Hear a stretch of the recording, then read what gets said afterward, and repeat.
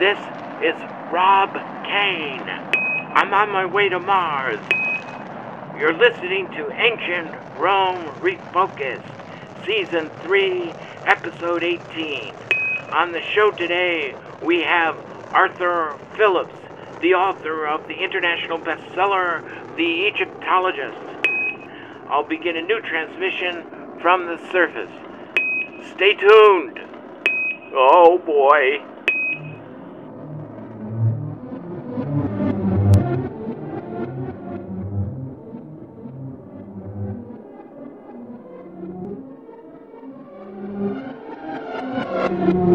Altitude convergence, the radar has locked on the ground. Yes. Standing by for lander separation. Lander separation commanded. Altitude 600 meters. Gravity turn, altitude 400 meters. 300 meters. 200 meters. 80 meters. 60 meters. 50 meters, constant velocity. 37 meters. 30 meters. 20 meters. 17 meters, standing by for touchdown. Touchdown confirmed.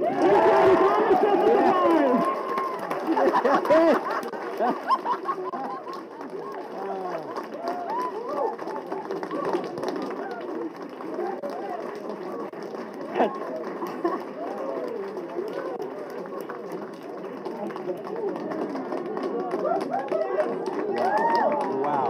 That's fantastic. This never gets old. No, it doesn't, Rob.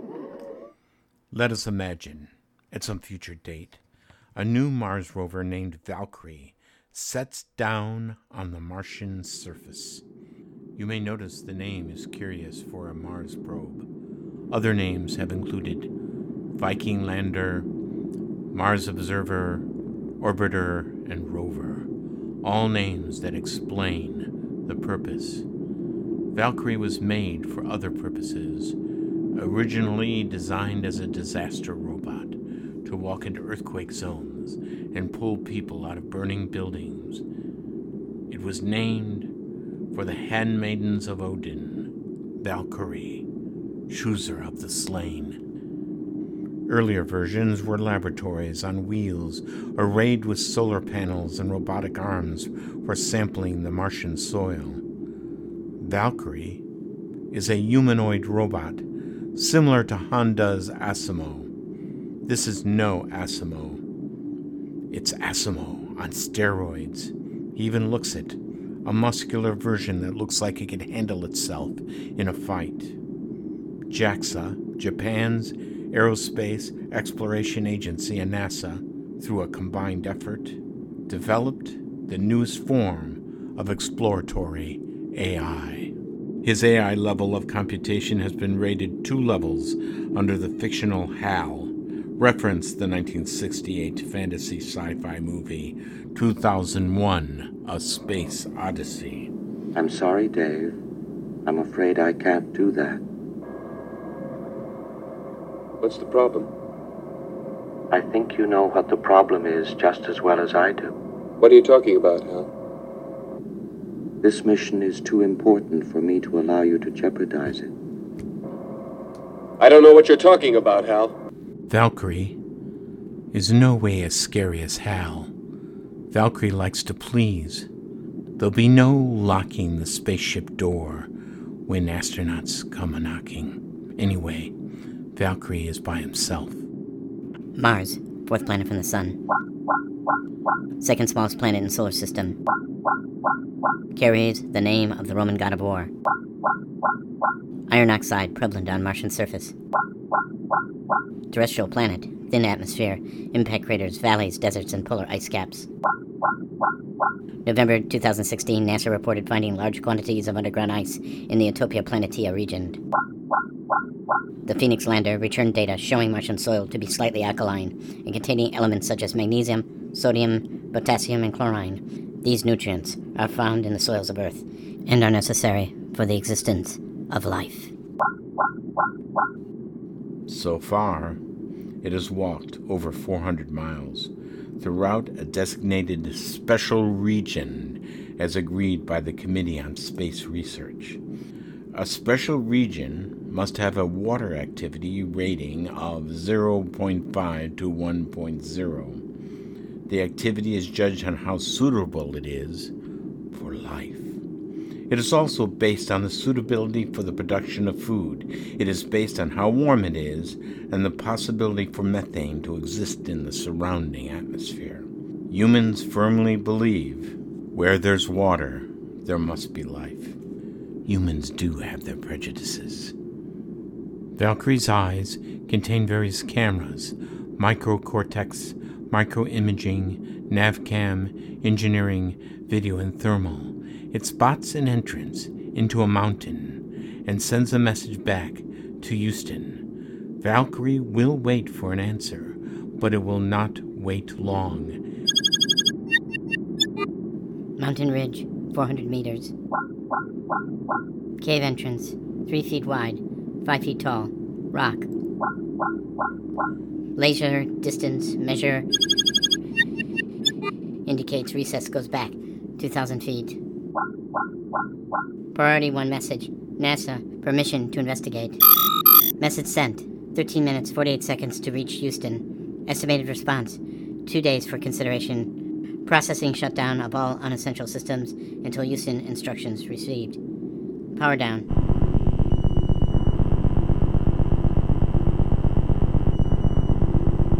Power up. No instructions. Decision protocol. Continue on designated course. Yes, no. Processing. Decision, yes. Mission protocol.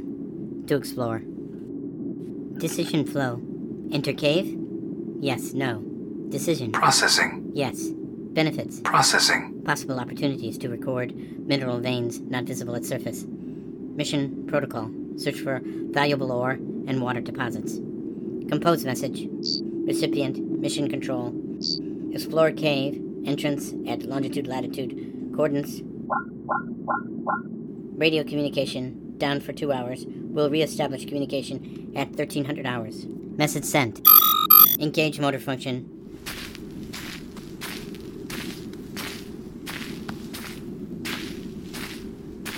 It took a little effort, but Valkyrie was able to get inside the cave. It turned out to be a lava tube. These underground tunnels, made by basaltic, fast-moving lava, are much larger than the lava tubes found on Earth, due to the difference in gravity. The surface of Mars is extreme, bombarded by ionized radiation. Below the surface is the possibility of life. Volcanic minerals found in lava tubes could provide a source of nutrients to chemosynthetic organisms. This is Martian Biochemistry 101, conversion of carbon-containing molecules and nutrients into organic matter. When you look for life, you start small. Valkyrie was hopeful. Valkyrie was actually able to feel hope. The engineers had bragged that Mars exploration would be conducted one step at a time. This was the motto of NASA. Honda technicians had posted in their engineering labs, a journey of 1,000 miles begins with a single step. From Valkyrie's chest, a halogen light lit up the interior. Laser bursts measured the left and right of the width and the elevation of the ceiling. The bottom of the tube was hard, a curved flooring as walking through a vein. The walls were rigid, cooled over the centuries. One time, lava flowed and quickly emptied out. Valkyrie had walked 1 hour and 52 seconds before it reached an obstacle. An obstacle in a lava tube. A wall blocked his path. It made no sense. Such a geological event could go on for miles. The halogen light lit up the opposite wall, and it was not the wall that Valkyrie found curious. It was what was written on the wall. The robot decided it needed only 60 seconds to record what was there. A logic cycle determined that it must send us back to Houston as quickly as possible. Valkyrie turned around and headed back to the surface. We're getting data from the surface of Mars. HazCam sequences kicked off, waiting for images. Heads up, folks!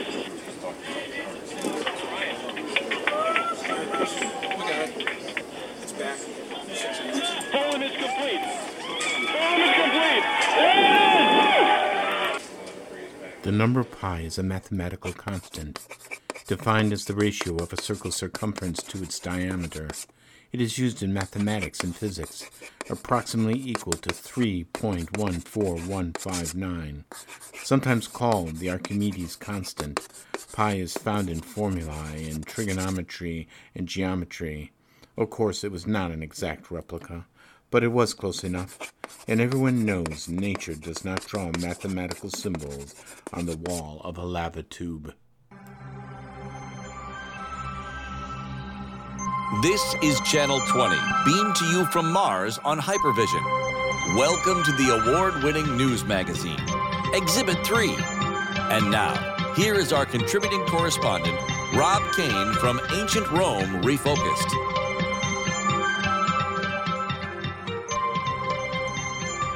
"6 years ago, an artificial intelligence went dark on Mars. It decided to go exploring. That means all transmissions ceased.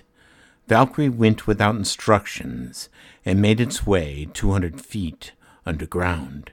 It was there it discovered a familiar symbol that should be known by every student and teacher alike. That symbol was the number pi. Mathematics is considered an international language. Many now consider it a celestial one, even the language of God. Around us, planets sweep in circles and elliptical orbits in a dance of celestial mechanics. The number pi is our common denominator to a people that once lived in our small neighborhood called a solar system. Soon, with continued research, we may find the equivalent of a Rosetta Stone. Until then, from the red planet, all we have found are glimpses of this mysterious culture.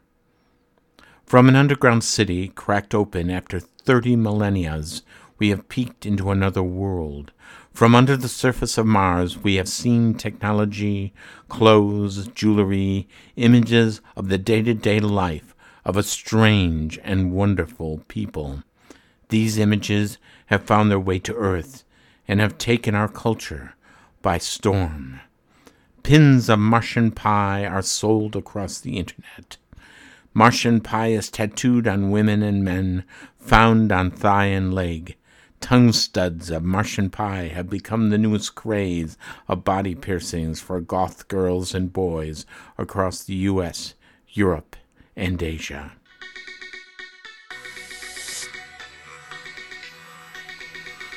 What you are listening to is the sound of the stuttering rings. This is the only audible sound waves that we have obtained from the Martian culture. We have no idea if these sounds are information, words, or music. Yet the stuttering rings have become the latest viral hit. Dancing to the stuttering rings have become the newest art form. Japan's annual contest called Shonen Fujisawa Dance Mix had 1,000 dancers performing stuttering rings hip-hop. While Martian music throbbed in the background, the dance number was beamed across the world.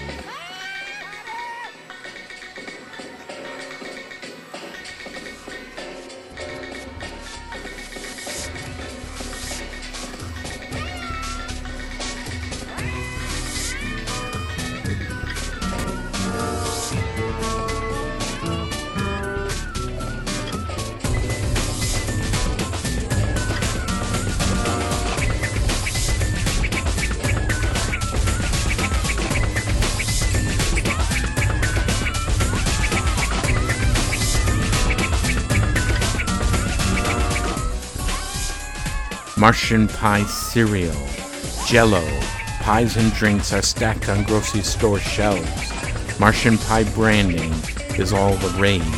Even a new vapor cigarette is sold throughout North America in a red metallic dispenser, while kids blow out red smoke branded as Martian atmosphere. None of it healthy, and none of it good for growing America. Zach Posen, designer for Natalie Portman, Kate Winslet, and the retired Jennifer Lawrence, brings out a line of clothing named Martian Couture, based on excavated material dated to be 30 millennia old, found buried beneath the Martian surface. Jim Skeeter, the rich entrepreneur dying of cancer, who created the holographic cell phone and text, has built himself an 800-foot mausoleum based on a building found in a 1,000-foot cavern harboring the fossilized remains of what is considered to be Martian bodies.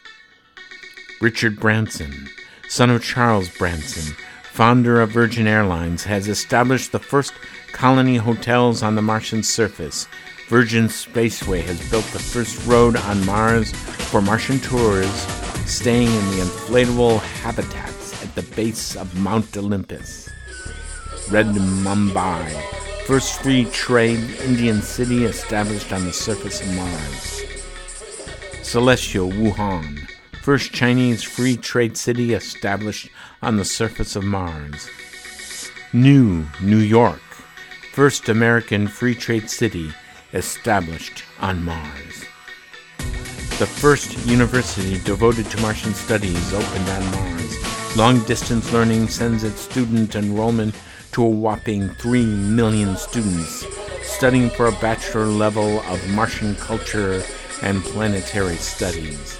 The student body spreads across 30 countries with offerings and doctorates for those willing to emigrate to the Martian surface. Explorers are still searching for the Mars version of the Rosetta Stone. In the meantime, the family of Ray Bradbury, the 20th century author of the popular book The Martian Chronicles, has approved his remains to be transferred and buried on Mars. Coverage will be provided here on Exhibit 3. Stay tuned. Martian Mania Hip Hop is listened to across the surface of the Earth. Martian Mania has only just begun.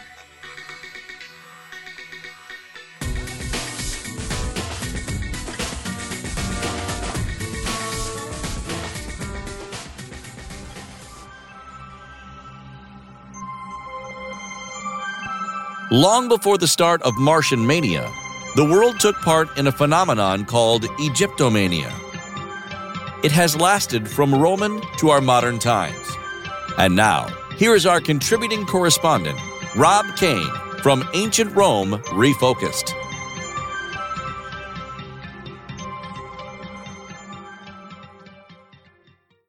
From July 1914 to November 1918, the world experienced a war, considered the deadliest conflict in human history.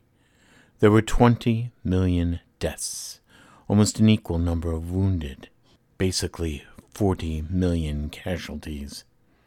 It is not a stretch of the imagination that the subject of death was on the minds of the survivors.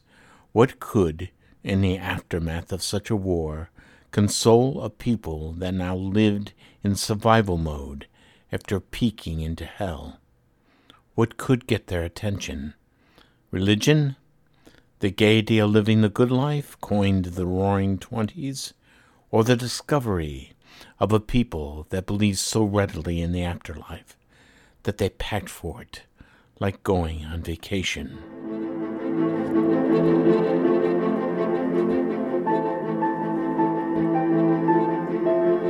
The discovery of the tomb has a connection to the TV show Downton Abbey.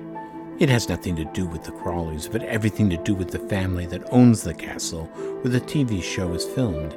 Its real name is Highclere Castle and is owned by George Herbert, the 8th Lord of Carnarvon. His ancestor, the 5th Earl of Carnarvon, bankrolled the excavation of the British archaeologist and Egyptologist named Howard Carter. Do you remember the library in the show Downton Abbey, the room with the high windows and the luxurious bookshelf? I like to imagine Carter and Lord Carnarvon sitting there on a rainy day, perusing maps and photos and lists of provisions as raindrops hit the windowsill. It's an ideal supposition, but a guy can dream, and it's not out of the realm of possibility. The tomb of Tutankhamun was discovered on November 4th, 1922.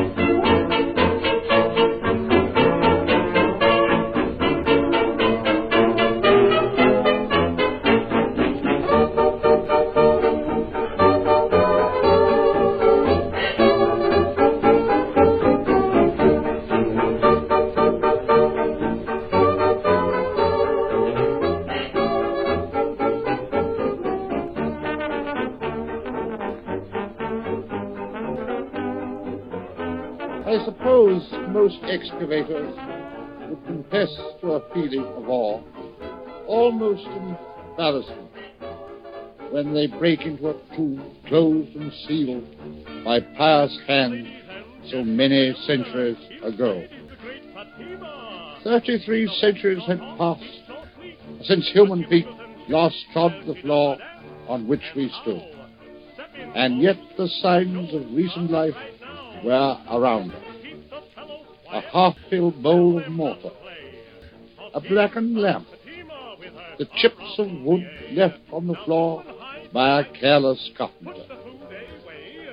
We had penetrated 2 chambers, but when we came to a golden shrine with doors closed and sealed, we realized that we were in the presence of the dead king. We were to witness a spectacle such as no other man in our time had been privileged to see. I carefully cut the cord, removed the precious seal, drew back the bolts, and opened the door, when a second shrine was revealed, even more brilliant in workmanship than the last. With intense excitement, I went forward and unbolted the inner door. They slowly swung open, and there, filling the entire area within, stood an immense yellow quartzite sarcophagus. It effectually barred any further progress until we could raise the lid. Then a decisive moment. None of us but felt the solemnity of the occasion. In a dead silence, the huge lid, weighing over 1.25 tons, was raised from its bed. Light shone into the sarcophagus. But how disappointing! The contents were completely covered by linen shrouds. But as the last shroud was rolled back, a gasp of wonderment escaped our lips. So gorgeous was the sight that met our eyes. A golden effigy of the young king of magnificent workmanship filled the whole of the interior. This was but the lid of a series of 3 coffins, nested one within the other, enclosing the mortal remains of the young King Tutankhamun. Laid on that golden outer lid was a tiny wreath of flowers, as it pleased us to think the last farewell offering of the widowed girl queen to her husband. Among all that regal splendor, everywhere the glint of gold, there was nothing so beautiful as those few withered flowers. They told us what a short period 3,300 years really was. But yesterday and tomorrow. This is not the beginning of Egyptomania. Far from it. If you want to read about Egyptomania, check out the book by Bob Brier, Brier, titled Egyptomania. It is a zany book about how for 3,000 years this ancient culture has made an impression on the world. Egyptomania can be traced back to the Greek historian Herodotus around 450 BC. When he visited the pyramids, the stone monuments were already 2,000 years old. Herodotus speculated on the building of the pyramids. Octavian transported 2 obelisks back to Rome. He kept Egypt as his personal estate. Hadrian toured throughout Egypt, rebuilding the Serapeum of Alexandria, a temple dedicated to the god Serapis. And when his lover drowned, he had him deified. Antinous Osiris, god of the new cult. Some Romans even built their own pyramids to their own glory. There is the tomb of Gaius Cestius, who gave himself a pyramid for his tomb. It was completed in 333 days and is similar to the tombs of Numidia. Romans living in Alexandria took up mummification for their own afterlife. If you get a chance, check out the mummy portraits on the caskets of the dead. All are depicted in the bloom of life, bejeweled, large-eyed, and in their best finery. These are portraits where you would recognize them on the city street if you saw them. I fell in love with one of these pictures, an ancient Alexandrian beauty displayed at the Field Museum in Chicago. Gone over a couple of millennia, but the woman was still beautiful. What can I say? I was lonely. Jump ahead to Napoleon. The Corsican decides to invade Egypt. He takes with him scientists called the savants, men to calculate fortifications, cannon fire, logistics to support an army in the field. After Napoleon abandons Egypt, his savants are left alone in an historically rich treasure trove. These men, deprived and sunburnt, exercise their intellect in recording the splendors about them. Their thoughts and observations poured into the definitive work called The Description of Egypt. It was a spectacular, academic, aesthetic, and archaeological success. New methods of printing technology had to be invented to show the mind-blowing illustrations. The document, though a financial disaster, the cost of it was beyond the masses, but eventually sections, parts, and reprintings made its way into the consciousness of Europe. Egypt would be romanticized in painting, jewel, and vase. Tea sets and clocks took on Egyptian motif. Even a form of cannibalism and odd misunderstanding of the ancient Egyptians' belief in the afterlife took place. Grounded-up mummies were considered a cure. Not a total surprise to Europe, where John Donne's love alchemy to Shakespeare's Othello and Edmund Spenser's The Fairies' Queen mentions mummies and fresh remains as a common ingredient to medicine. Mummia balsamita is a synonym for elixir. What can I say? At that time, medicine sucked. Finding the tomb of Tutankhamun in the early 20th century came at the beginning of mass media. So it could be called the spark. We were now in the age of the record player and the silent movie. Now Cleopatra, a.k.a. Theda Bara, could be seen in the moving pictures, and imagination could run wild. Now, keep the fellows quiet. Tell them not to play. 'Cause here comes Fatima with her Tara. Now go and hide the white rock. Put the food away. Ancient history was no longer in the possession of those in academia. For 27 cents, you could travel in time. Moving pictures and the phonograph are in its infancy. Music heralding ancient Egypt comes in jazz bands. dances and gala balls with the wealthy adorned in Egyptian attire, so they may be photographed for the society page. With the birth of mass media came the birth of market advertising. Egypt sells. The public can now buy Egyptian-themed humidors, jewelry, cigarettes, and cigars wrapped in and boxed in palm trees and the immortal Nile, scarab jewelry and tiny mummies hanging on chains about the neck. Even New York attains its own Egyptian obelisk for display in Central Park. And Egypt mania does not end there. It still goes on today. A traveling roadshow for Egypt, an unparalleled and inexhaustible income. In 1977, a King Tut exhibition took place at the Chicago Field Museum. 1.35 million visitors came in from out of town, which was basically a financial windfall for the city.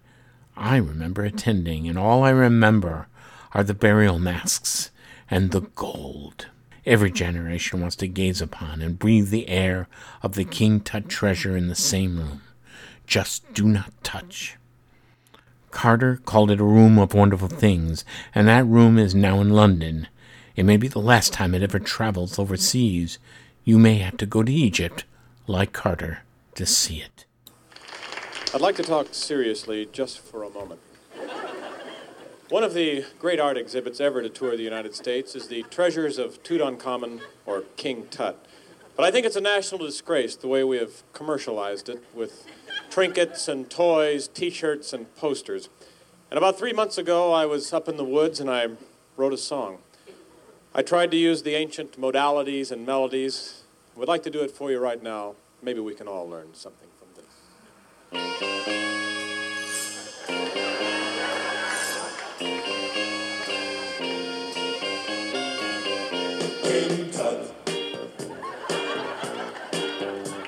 Now when he was a young man, he never thought he'd see people stand in line to see the boy king. King Tut. How'd you get so funky? Did you do the monkey? Born in Arizona, moved to Babylonia, King Tut. Now if I'd known they'd line up just to see him, I'd taken all my money and bought me a museum. King Tut. Buried with a donkey. He's my favorite honky. The Egyptologist is a book written by the international best-selling author Arthur Phillips. Our Exhibit 3 contributor, Rob Kane, reviews a book that brings to light the golden age of archaeology and a fictional protagonist that takes you on a dig through his past and the sands of Egypt. Welcome to The Egyptologist.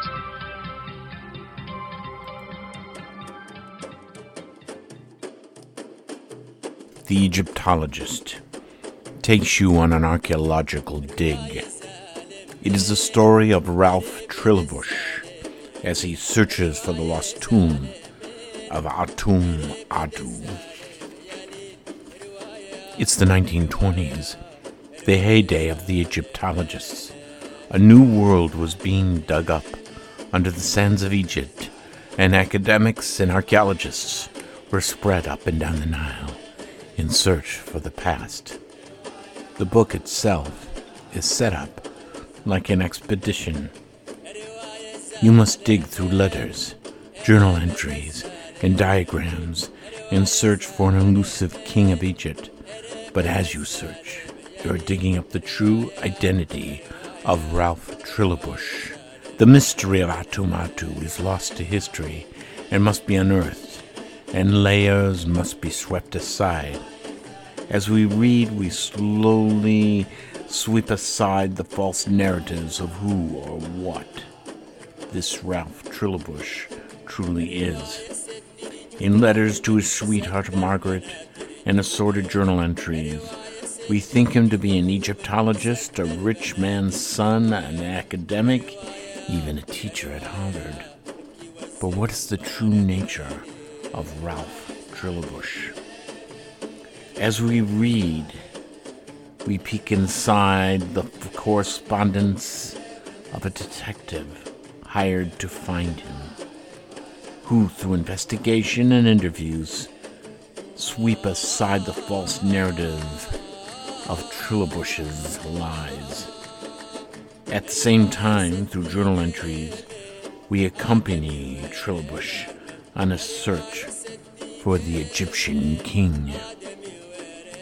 Everyone in the book is digging, dusting away the sands of time to reveal truths, sweeping away falsehoods, secrets under the soil, finding lies and being misdirected.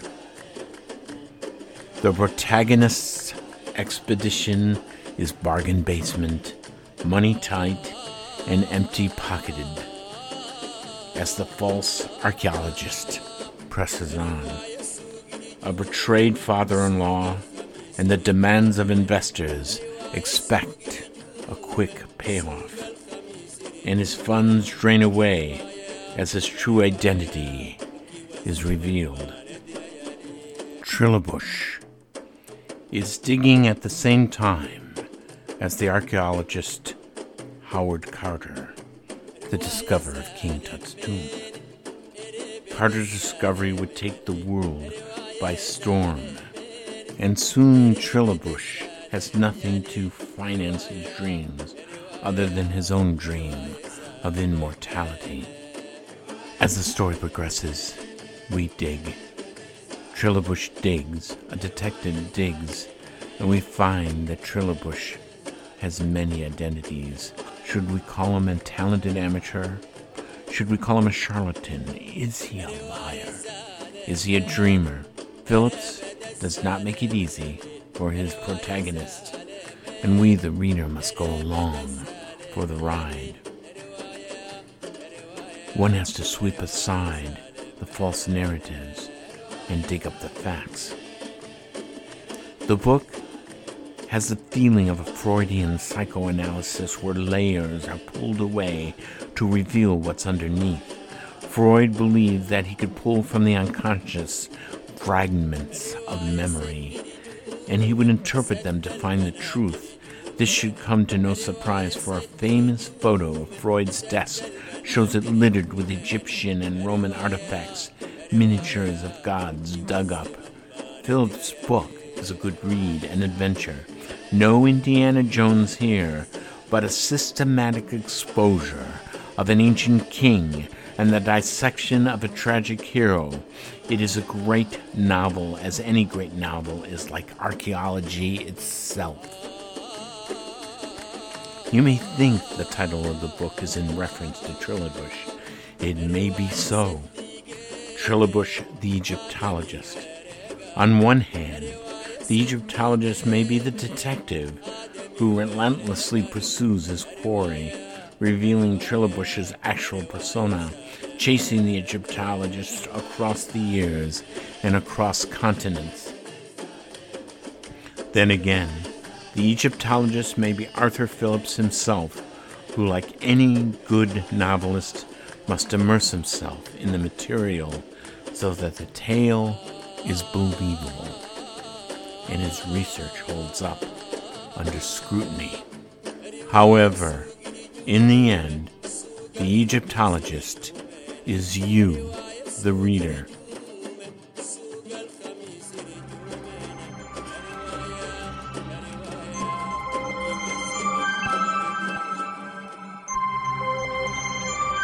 Welcome back to the award-winning news magazine, Exhibit 3.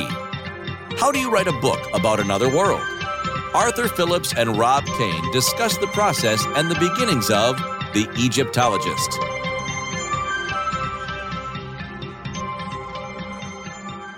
Okay, we have on the line Mr. Arthur Phillips, the author of The Egyptologist.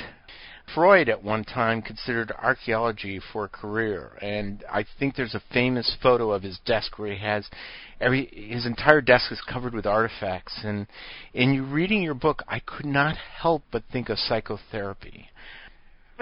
Well, I know that a lot of novelists do feel that writing fiction has a psychotherapeutic element. I don't think I am one of those people, though. I'm much more interested in finding out what I can write about that isn't me. Characters that aren't me, people who've done things I haven't done, people who are troubled by things that don't particularly trouble me. And then, as you proceed along those paths for a while, strange connections start to get made, and you start to notice how a theme and a character and a setting all start to intertwine.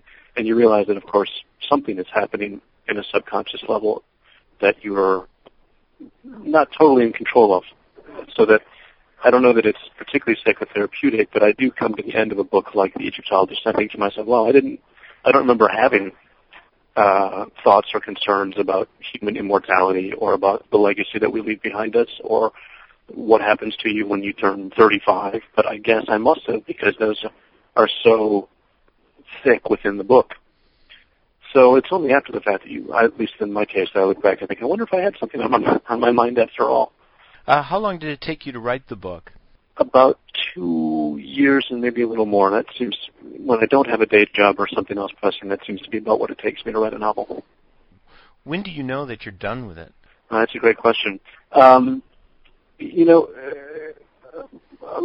a lot of things about novel writing that are not cut and dry and definite. It's hard to know when you've started sometimes, and it's hard to know when you've finished, and it's hard to know when you're past the midpoint, and it's hard to know whether you have the structure that you're going to work with. There's 1,000 decisions every day, and you take little tiny baby steps, and occasionally you take a big leap forward. But a lot of times you make some very small things. I think I prefer this to that. I think I prefer this to that. In the case of The Egyptologist, I had a period of maybe 6 weeks where I had been working for a while, and I realized I'm going to have to make some decisions about the structure of it, and I'm going to lose something that I like no matter what structure I pick. So let's go through the possibilities, and I went through different kinds of ways I could tell the story, ending up where it ends up, which is a mixture of different people's letters and telegrams and journal entries and things like that. How did I know when it was finished? In the case of The Egyptologist, it was a very peculiar thing, which is the first thing I thought of, my first moment of inspiration for the book ends up being the last 2 pages of the book. So I thought of the ending first. So I knew that if I could somehow get back to that ending, then I was done. So in the case of The Egyptologist, I knew I was finished when I had built the whole thing to lead the ending that I wanted, and I had then gone back and revised it, several times, and felt like I was ready to show it to my editor. I once talked to an author who wrote a book about horseback riding, and I could have sworn she knew everything about horseback riding there was, and I said, well, you must have owned a horse when you were a child, and she did not. In fact, she'd never been near a horse. She got all her information. She got all her information from reading, and so it leads me to ask you. You had me in the grip of your hand, and it makes me wonder. Have you ever been on a dig? I mean, what is your experiences? Or if you've never been on a dig, what was your source material? I have never been on a dig. I suspect that I would not be very good at a dig. I'm not able to sit and do the same task over and over and over again slowly. I was never very good at making models when I was a kid. I don't think I'm cut out for a dig, although I would like the idea of, being the guy who breaks the last wall and gets to walk into the tomb full of gold. But besides that, I've spent probably 4 days in Egypt back in 1991, so that was very helpful when I started to write the book in 2002. My source material was a lot of books which I would only go to when I needed them. I started writing from my imagination, and then I realized, I really don't know anything about ancient Egyptian theology. I better study up. I don't know anything about the history of these dynasties. I don't understand how long this history took. I don't really understand who built the pyramids or even why. I better do some reading. And then I got into much more specific sorts of questions because I needed things like a particular king who never existed to exist in a certain point in Egyptian history, and I needed to represent certain things, and how would I possibly get these questions? So that's when you have to go and find an expert. And in my case, it was the British Museum. The British Museum website, which I went to looking for their ancient Near East and, what is it called, their ancient Near East and Nubia department or something like that. They have, the British Museum has this wonderful mandate. They're expected to answer the public's questions, which is probably a perfectly easy job when the public is someone who wanders in and looks at something and asks a question. When it's some maniac writer who starts to email the guy in the Near East department every day for months then I'm probably more of a harassing member of the public. But there was a wonderful Egyptologist at the British Museum named Marcel Maree, M-A-R-E-E, who very patiently answered all of my increasingly loony questions, and who actually drew for me the frontispiece of the book, which is the cartouche of my imagined king. So he was kind enough to draw me things in hieroglyphs and explain all of my misconceptions and walk me through how my plot might work and the geography, and so that was a huge resource. Similarly, I got some help from Kent Weeks and the Theban Mapping Project, and after that it was hitting the libraries and the bookstores. Which character did you create first? Was it the world of Trilobush or the world of Atum Adu? It's a great question. I'm trying to remember that. I knew, as I said, I started from the back, and I knew that Trilobush was going to be there at the end, and how he got there. I'm sure I started with him and trying to imagine an Egyptologist for whom everything that can possibly go wrong goes wrong. So he was my opening. I see. Why did you choose the subject of archaeology?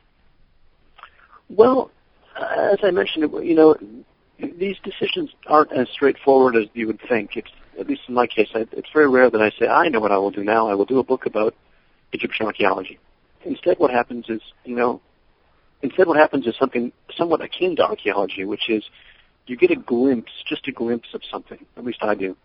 And I know something over there is going to be worth the work and is going to be a treasure. And that glimpse feels, in my case, it's usually I'm usually walking the dogs, and my mind wanders and I start to daydream, and I end up having a kind of flash of, oh, this would be interesting. What if? And I think everybody probably has those moments, but writers are people who, among other talents, know how to stop and pay attention to those moments of daydream and say, well, what if that happened? And who would be in such a situation? How would they have gotten there? What would happen next? And then you start taking notes. And then, your first little glimpse becomes a list of notes, and then it becomes a list of possible scenes and then settings. And you start to write something based on that first glimpse, and you think, here's the thing that I thought I was going to discover. And then it turns out it's not the main thing at all. It's just an annex, and it opens up another character, which is like opening up another door in a tomb, and suddenly you have a whole other world that you hadn't thought of, which is there before you. And at the end of it, 3 years later, you look back on that first little glimpse that you had, and you realize, wow, I hadn't seen 1% of what I was going to do. I went in on a hunch on something that ends up being very small compared to what I built or what I discovered, which some people feel like it's that instead. It does have an archaeological feel to it. So to answer your question, did I set off to write something about Egyptology? I didn't. I had this glimpse of a guy in a particular kind of trouble, which amused me. And, amusing me seems to be where most of these things start. And I thought, well, I'm going to pursue that and see what I can make up. How did I get into that position? And before I knew it, I needed to learn something about Egypt. This is just my impression, but I got the feeling that everybody in the book is obsessed with something. Trilobush with the past, Margaret with Trilobush, the detective with Trilobush. It had an obsessive nature about it. Now, what about you? What was your obsession?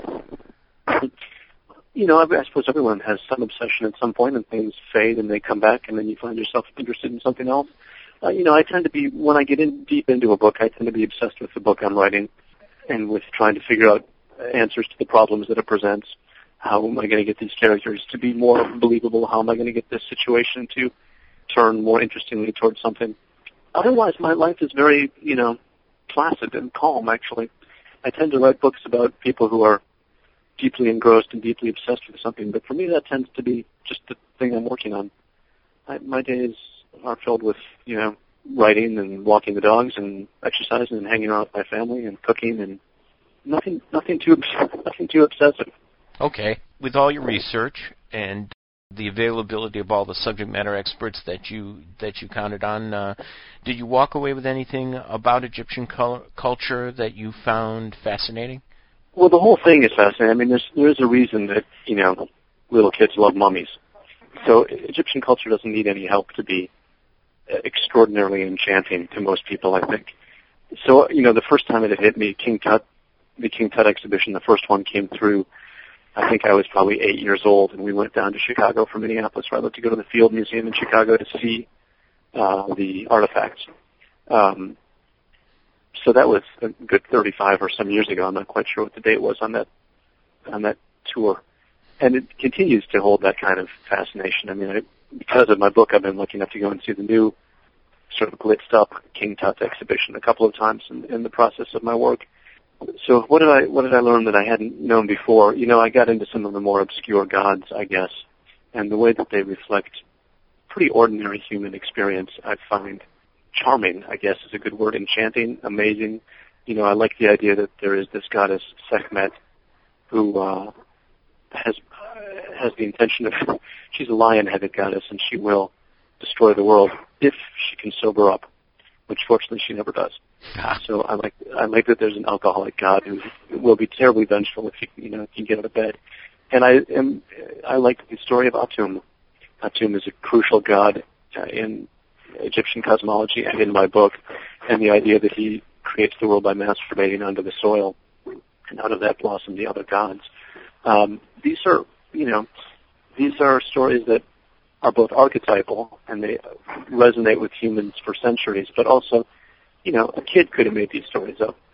And there's something about Egypt which is so magical and foreign and haunting, and, you know, canopic jars filled with organs and mummies and all the things that Hollywood has done with those images. And yet at the base of it is something very, I don't want to say it's not primitive, it's something primal, something deeply human that is about things that are deeply pertinent. Who's drunk? Who's getting laid? Who's able to grow food? Who's going to protect us? These are things that, to watch different cultures, ancient Roman culture, ancient Greek culture, ancient Egyptian culture, answer those questions with different projections of our subconscious, these gods, I'm always enchanted by.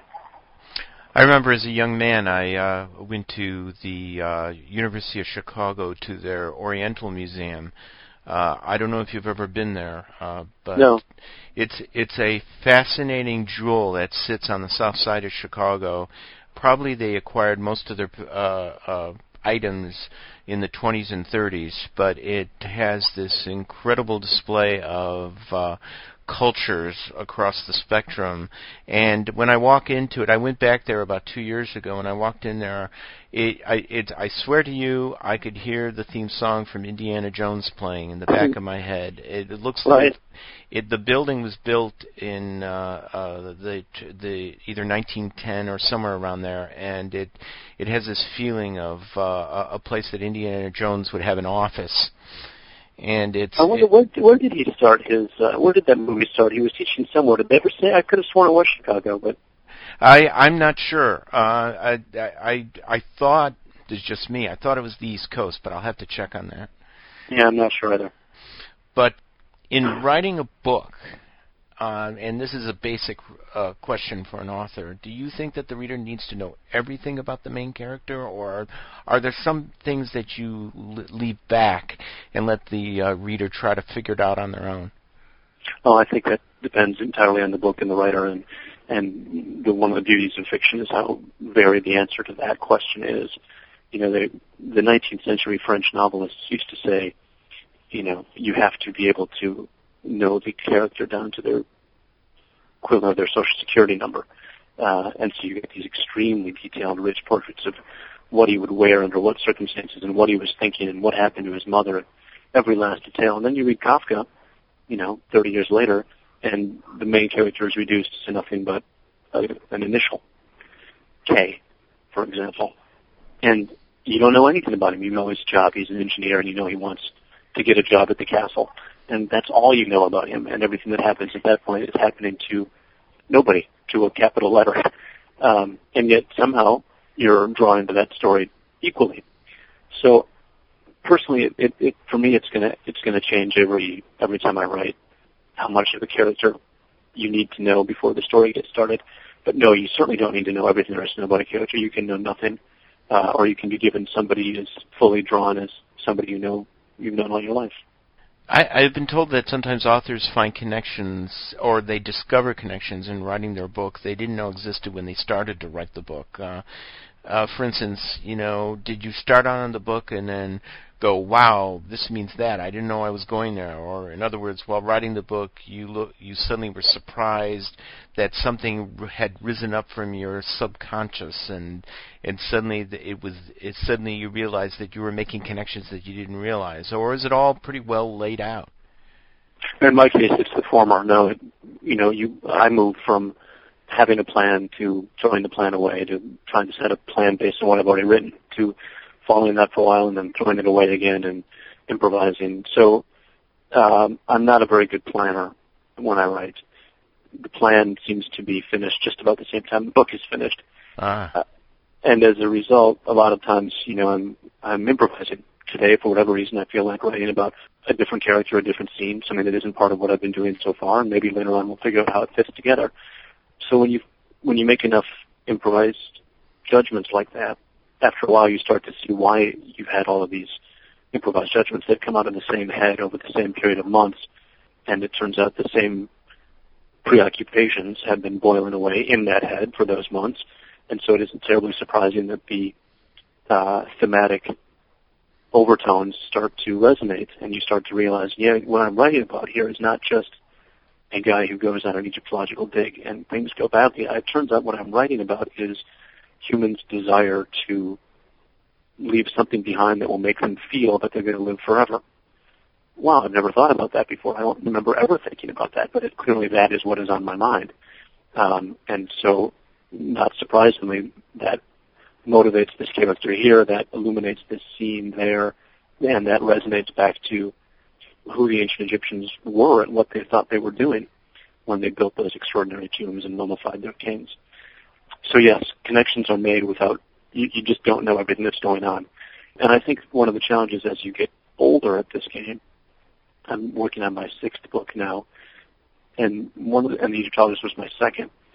One of the challenges is being able to regain that semi-conscious, not unconscious and not conscious, but wonderful blend of semi-conscious feeling of, I know what I'm doing, and wow, I'm totally surprised by what I'm doing. Because I think that's where the magic of writing fiction is. Have you made some public appearances and talked about the Egyptologist? Yeah, several.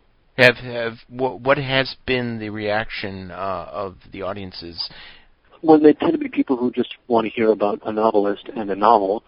You get one reaction. When it tends to be people who know something about Egyptology, it's a different sort of reaction. As far as critical reviews go, I was very proud to be reviewed in some archaeology magazines, which is not where most of my books go. And to hear archaeologists and Egyptologists talk about my work as, either plausible or affecting or entertaining. It was reviewed by a woman named Barbara Peters, who's is a PhD in Egyptology and also a novelist who writes a lot of ancient Egyptian adventures about an archaeologist named Amelia Peabody. And I was, very happy that she was able to review it on both of those grounds. So I've had the same sort of experience when I give talks. Ah. I think I saw on the internet that the New York Times covered you while you went looking for a writing desk. And I found that fascinating. But you see, you're talking to a guy who not only loves writing desks, but I love pens and I love anything associated with the art. And I just like to know, did you? I didn't finish the article, so did you find the desk? And if there is a desk out there for you, what does it have to have? Well, that article was something of a fantasy shopping spree. I mean, we looked at, because the Times brought me into all these amazing boutiques I'd never heard of, we looked at desks that were $15,000 and $20,000 and then finally $60,000. So I did not, in fact, buy one of those, unfortunately. The $60,000 one was made from a single piece of old growth, naturally felled by lightning Brazilian rainforest wood. Oh, my God. And it was 10 feet long, and then the knot of the tree, the root of it, curled under it naturally to make one of the pedestals, and then with one other small piece of wood, they had the other one. So, and then they polished it to this wonderful marble shine. So if you have $60,000 and a room large enough for it. There are lovely desks up there. It sounds like it sounds like something The Hobbit would love to write on. But it looks like exactly like something out of Middle Earth. Unfortunately, I write on a plank of white plywood from IKEA, and I write on copper-topped tables at a cafe, and which is all the glamour I get out of the job. So. Okay, what's next for Arthur Phillips? I'm working on another book. Not much to say about it quite yet. I'm still in that period of not entirely sure what I'm doing. And I'm writing TV shows, submitting ideas for pilots to the networks, hoping that I can do both, maybe create a TV show and write another novel. Okay, good luck to you, sir. Rob, thank you very much. Very much enjoyed your book. And thank you. It was a great read, and it's something that I go back to every once in a while, because I sit and I think, did I read that? And I go back and I look at it again. And I rate books by how often I go back to them and search through them. And you piqued my interest, and I think it's this character development. It was just amazing. Thank you so much, Rob. That's great. I'm really pleased to hear that. And you, sir, have a good day.